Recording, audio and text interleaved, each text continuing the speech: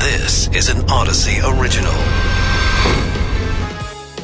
This is KNX In Depth. I'm Rob Archer. And I'm Charles Feldman. Can you trust your local pharmacy? We go in depth into how pharmacies in California are making lots and lots of mistakes. Air BnBs in LA are raking in more money than ever before, but some of them are not following all the rules. Also, we have a warning. Something in your kitchen could be a danger to you. Watch out for exploding watermelons. Now, I mean, I actually have... You hear that? I heard that, and that scared me. Well, that's my watermelon. Right. And you've got one, too. You deliberately placed it right in front of my face so that if it does explode, I'll get hit in the face. And, yes, and by the way, management is very concerned that these will explode. Right. And mess up our beautiful surroundings. Yes, we would hate to see that happen. But we'll explain what this is all about as we go along. And if the watermelon goes off, well, so be it. It will happen live. It'll happen on live. KNX. We start, though, with the many, many mistakes made at pharmacies across California, apparently. With us is Dr. Melissa Kimura, who's president-elect at the California Pharmacists Association. Thanks for being with us. Absolutely. Thanks for having me. So that is not good news that pharmacies, according to this particular report, make as many mistakes, at least in California. I presume it's in other parts of the country too, but we'll focus on California. Why so many errors? So, as a pharmacist, obviously our priority is patient care and safety, and it's important to our pharmacists in the profession. But just to be clear, this is an estimate by the California Board of Pharmacy, calculated based on previously published reports and studies of total prescription volume and estimated error rates.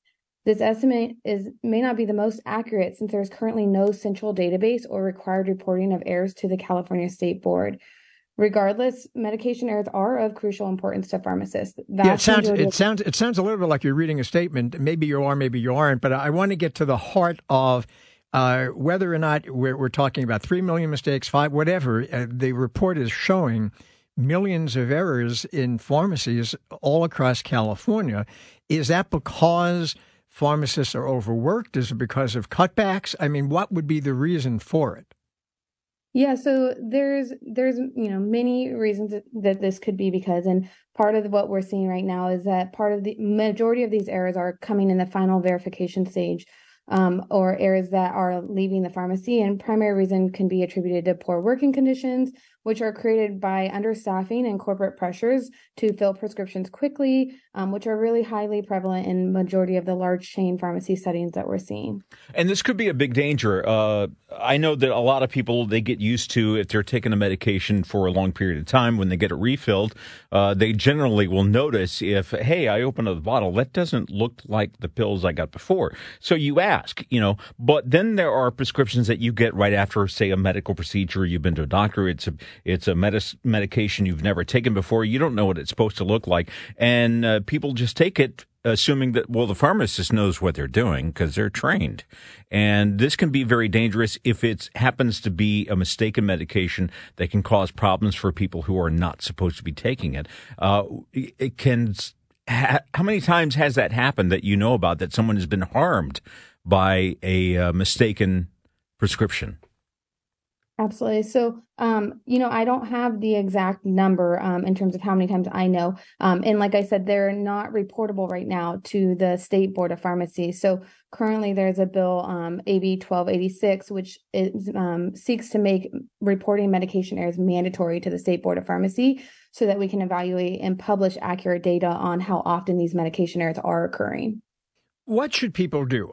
Should they just be kind of advocates for themselves and double check the pharmacy every time they pick up a prescription? Should they go online? Because you could find this info, right? And see what the med is that you were given and whether or not the picture matches and whether or not the inscription on the capsules, if they're capsules, matches. Is that what you really need to do now?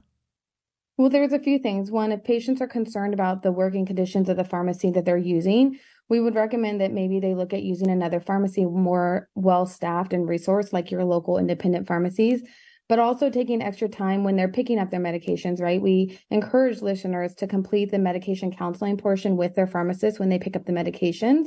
In practice, what we often see is that many people waive the discussion with their pharmacist, which is where they can actually learn about the medications that they're receiving. And there they can also potentially catch any errors before they even leave the pharmacy. Yeah, but you kind of interestingly opened up a can of worms back there, because you were saying about, well, if they don't have trust in the big chain pharmacies, and we all know the ones we're talking about, that they should go maybe to a smaller independent one. But those, as you know, are very scarce. They're very hard to find. When I was growing up, you're right. You'd go into a pharmacy and the pharmacist, Jill or Fred or whatever their name was, you knew them, they knew you. You could trust what they were doing. Now you go into a big chain store pharmacy and it seems like every day there's somebody else behind the counter. But is that the best thing to do, is to seek out smaller independent pharmacies where you can actually get to know the pharmacist? That is one option. All pharmacists are really focused on patient care, right? So really spending the time when you walk into your pharmacy or ask the pharmacist if you need or have any extra questions. The pharmacist is there to answer any questions. And so spending that time to work with your pharmacist to make sure you're receiving the right medications and answer any of your questions if you're ever unsure about what you're picking up. All right. Dr. Melissa Kimura, President-elect of the California Pharmacists Association. Some good advice there, Charles. Check the pills, make sure it looks the way it's supposed to look, and ask questions. Yeah, and I do that if it's a med that I don't normally take. Right. I look and see, on the label, by the way, when you pick up a drug, it usually, no matter what pharmacy you go to, it will say what the pill or capsule is supposed to look like. Exactly. So one of the things you can do, if you don't want to go online, is you can kind of look and see, well, do the pills match the description on the canister, on the little, what do you call those things? Pill bottles. Pill bottles, there you go. The thing that you put the pills in. Yeah. All right, still ahead, be careful if you have a watermelon at home because they have formed intelligence and they are preparing to take over the world. No, actually, something even as weird, they have been exploding. I know that sounds weird, but we're not making that up. Watermelons have been exploding.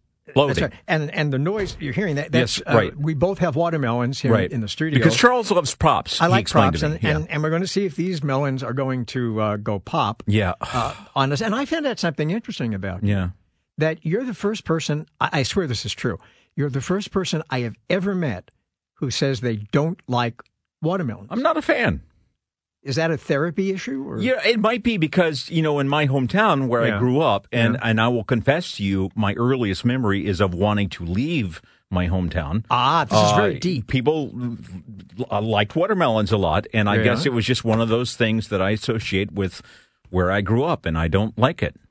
Do you feel the same about, like, cantaloupe?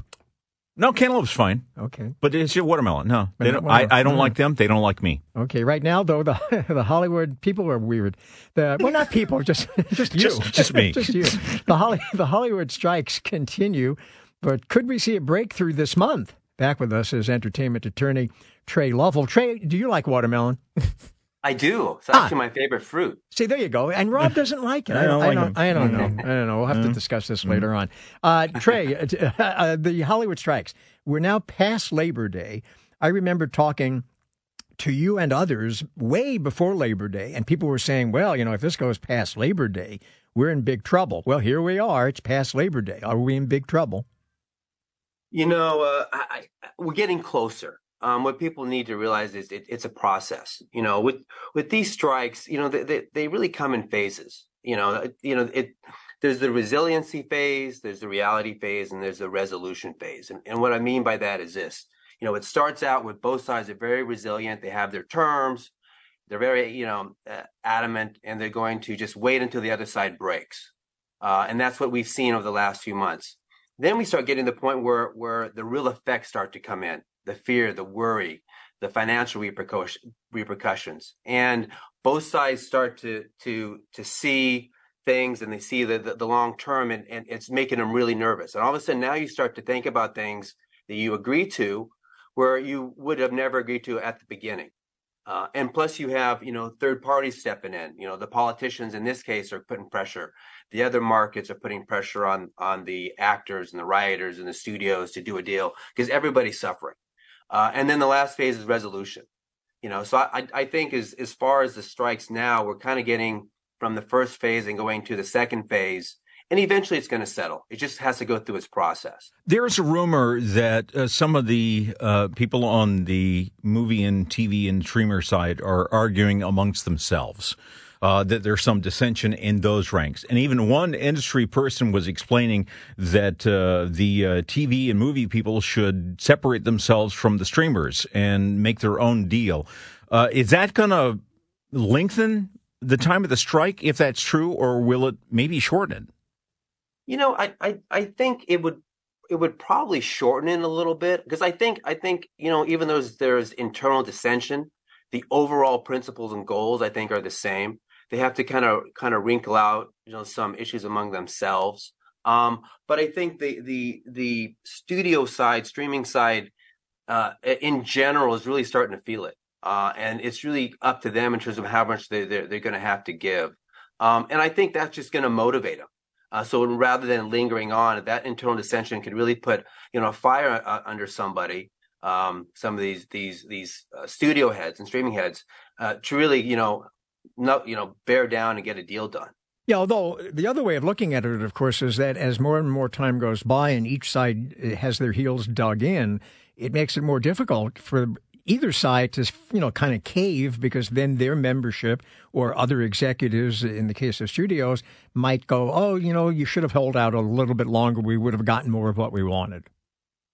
Yeah, I would agree with that. I think that's part of the process, but I think what's a little more prevalent is the effects each side is feeling.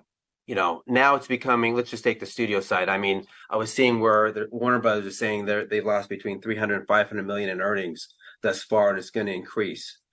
Pretty soon on the studio side, content's going to start to run out. And, the consuming audience is going to start to see it this fall with some of the TV shows. But as we get into 2024 with movies and things like that, the reality is starting to seep in. And so I think that's going to motivate them more than anything, as they start to see that content really go down. And in terms of the actors and the writers, it's kind of a live or die for them. This is a very unusual time. I mean, the mindset is that, if they don't take a stand now, they never will. And it could affect them. It could even affect the existence of the union, some have been saying. So, they're really steadfast. And so I think it's really got to be the studios that work out among themselves and kind of come to a resolution on this on their end, give a little bit. Because it's just such an unusual mindset with the workers. Mm. All right. Thank you so much. Trey Lovell, entertainment attorney, on when these strikes might end. Well, still to come.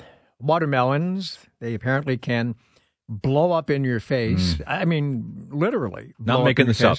No, we're not. Rob, of course, doesn't care because he doesn't like watermelons. He's the only person I've ever known who doesn't. So you probably don't care if the poor melon blows up. Well, they might be aware that I don't like them, and the one sitting nearest to me right now might be more prone to blow up just because of that. Yes, we have two of them here in studio, and we're watching them very carefully. I'm attributing intelligence to them. Well, don't do that, but you never know.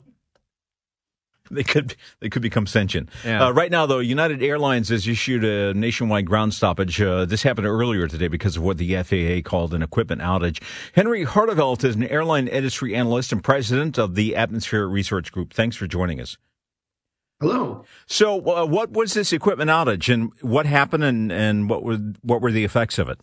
Well, United has not specified the cause of the outage. It could have been their departure control system, which helps control weight and balance. It could have been a problem with their data center. It could have been a connection between the company's data center and elsewhere. But unfortunately, United will not fess up about the cause. The good news is that the grounding lasted about an hour. Of course, if you were traveling then or you're trying to make connections, there are going to be some downline problems. And it is a problem that seems to keep cropping up. I mean, in the past couple of years, I've lost count of one airline or another having to ground flights for different periods of time because of sometimes specified, sometimes unspecified computer glitches, that sort of thing. Is it that they just have really outdated equipment and they haven't really spent all the money that they do have in profits and they did get from COVID relief money to upgrade their systems? Well, not really. I mean, yes, airlines do have some legacy systems, but they've been replacing a lot of their technology infrastructure with more modern technology, hardware and software.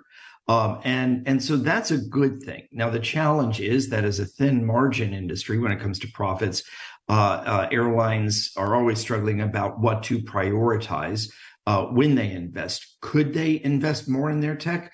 Yes. Should they? Yes. But one thing I am more confident about now is they are better equipped than they were, say, 10 years ago.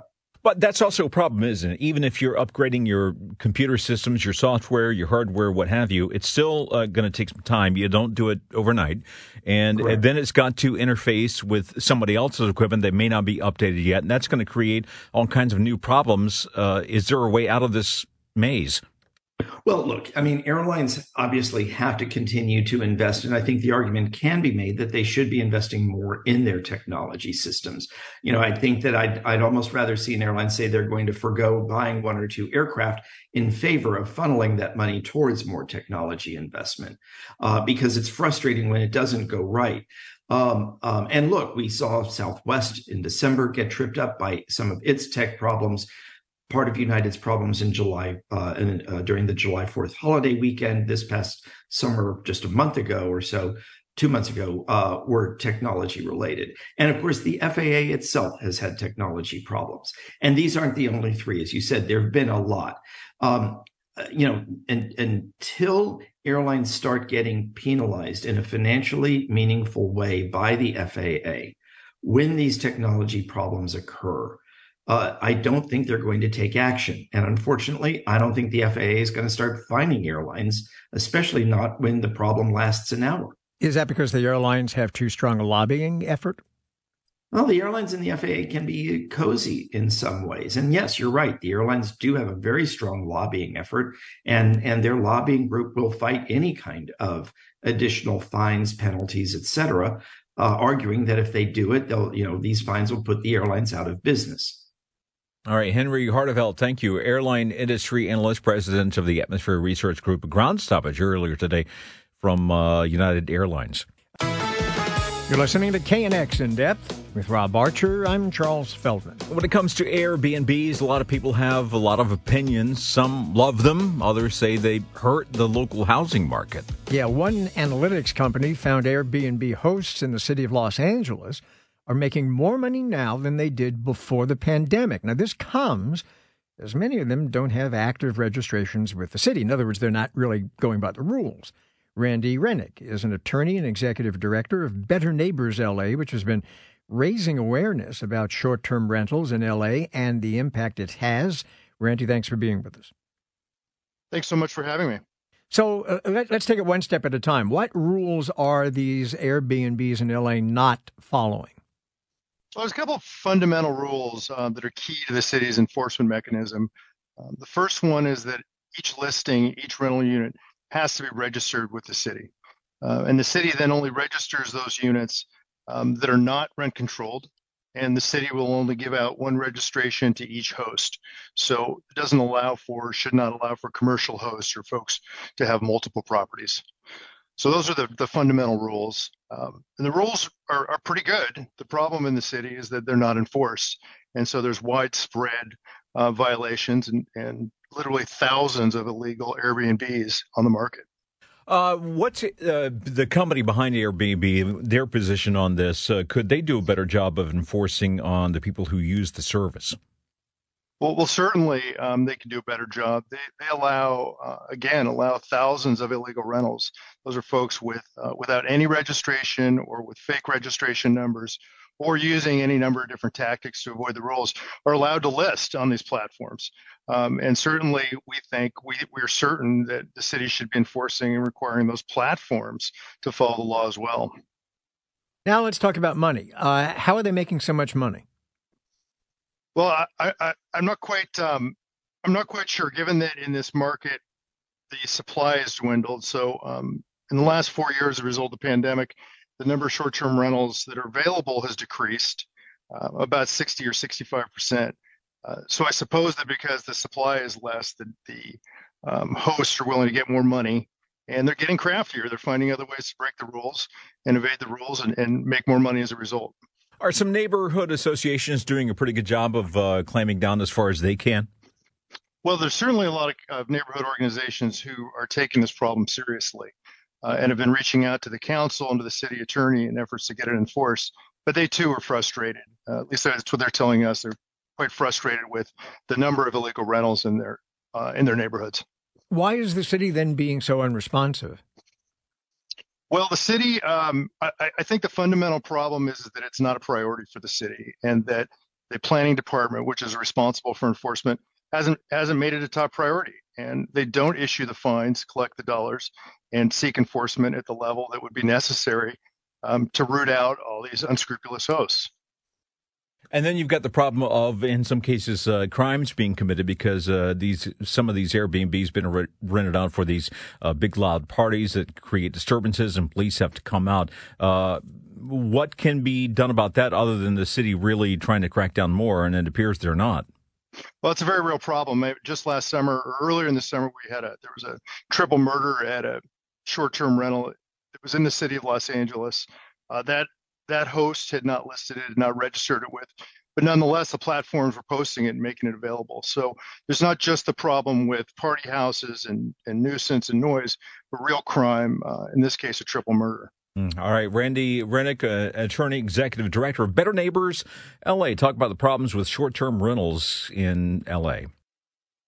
Watermelons. For many people, the most refreshing fruit to eat. Not for Rob. No, because you hate them. I don't like them. I wouldn't say I hate them. No, you do hate them. I do. Okay. Yeah, you do. And there's one sitting right in front of you. I know. There's one sitting right in front of me now. And I'm staring daggers at it. Yeah. Waiting for it to explode. And it's going to pick up that vibe. It is. Yeah. I hope it does. They are exploding. Some people around the country have reported that the watermelons have exploded. Now, to help us understand how this could possibly happen is Toby Amador, award-winning nutrition expert and best-selling author of Up Your Veggies. That's a great title. Flexitarian recipes for the whole family. Thanks for joining us. Oh, thanks for having me. So when we hear that watermelons are exploding, what exactly is happening? Okay, so this is more of a food safety thing that's happening, and it actually is scientifically explained. So there's bacteria in the watermelon crop. Happens to be there. It shouldn't be there, but it happens because it's in the soil, and there's bacteria in the soil. And so when that bacteria gets inside, when it's growing with the watermelon, natural yeasts and sugars start to ferment, especially in these hot locations, Florida, Arizona, California, and that's where they're reportedly, after a while, people come home, put them on the countertop, and so it gets, the fermentation continues at that temperature. And then, there comes a quote-unquote explosion when you cut into it from all the gas. So it just goes bang? I mean, it just explodes? It doesn't go bang. I mean, it's some people are, if you look on TikTok, they actually have some videos where they're showing it. I mean, if you cut into it, you'll see there's some foam or some gas, and sometimes it goes a little, because it's gas coming out. Think of almost like a cork. I mean, because Rob and I have, we have watermelons sitting in front of us, and we've been watching them for the past hour very cautiously out of concern that at any moment they may explode on us. But you have to actually cut into them. Is that it? A lot of times you have to cut into it, yes. Can it's it usually explode? going to happen when you cut into it. Can that happen without cutting into it? Not every single watermelon. I'm not quite sure. I haven't really had that happen. I'm in New York, so... Well, they have watermelons in New York. They have watermelons, and they're very delicious. No, but the point is the environment, the temperature has been much higher in some of these locations also, making it a more favorable condition for the bacteria to grow. Could I get and also specific bacteria. Right. Could I get a congressional medal if I get in touch with the United States military and say, I have an idea for some new weapons that you can harvest and use? Watermelons, exploding watermelons. It's not going to... I'd rather eat them. Okay. So it's not that kind of explosion, though. No.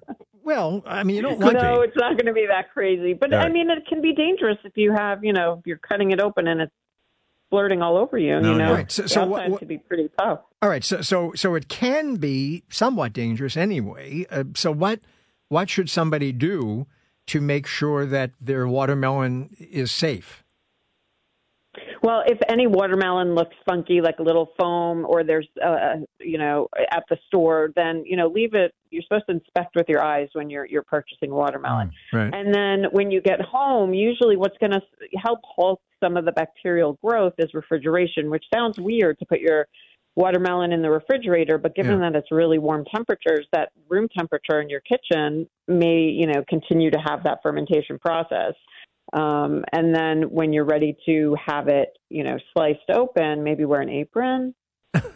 Eye protection, a shield, armor. Can you take a straw or something and slap it in there with a needle and maybe bleed off some of the pressure? No, you don't want to eat it because of the bacteria. So it's not going to taste good either. You don't want to eat it either. Yeah, I was just going to ask you that. I mean, suppose you do get one of these potentially exploding melons and you cut into it and it foams and all that because of the bacteria inside. Some people probably would go, oh, what the heck, and eat it anyway. That's not a good idea.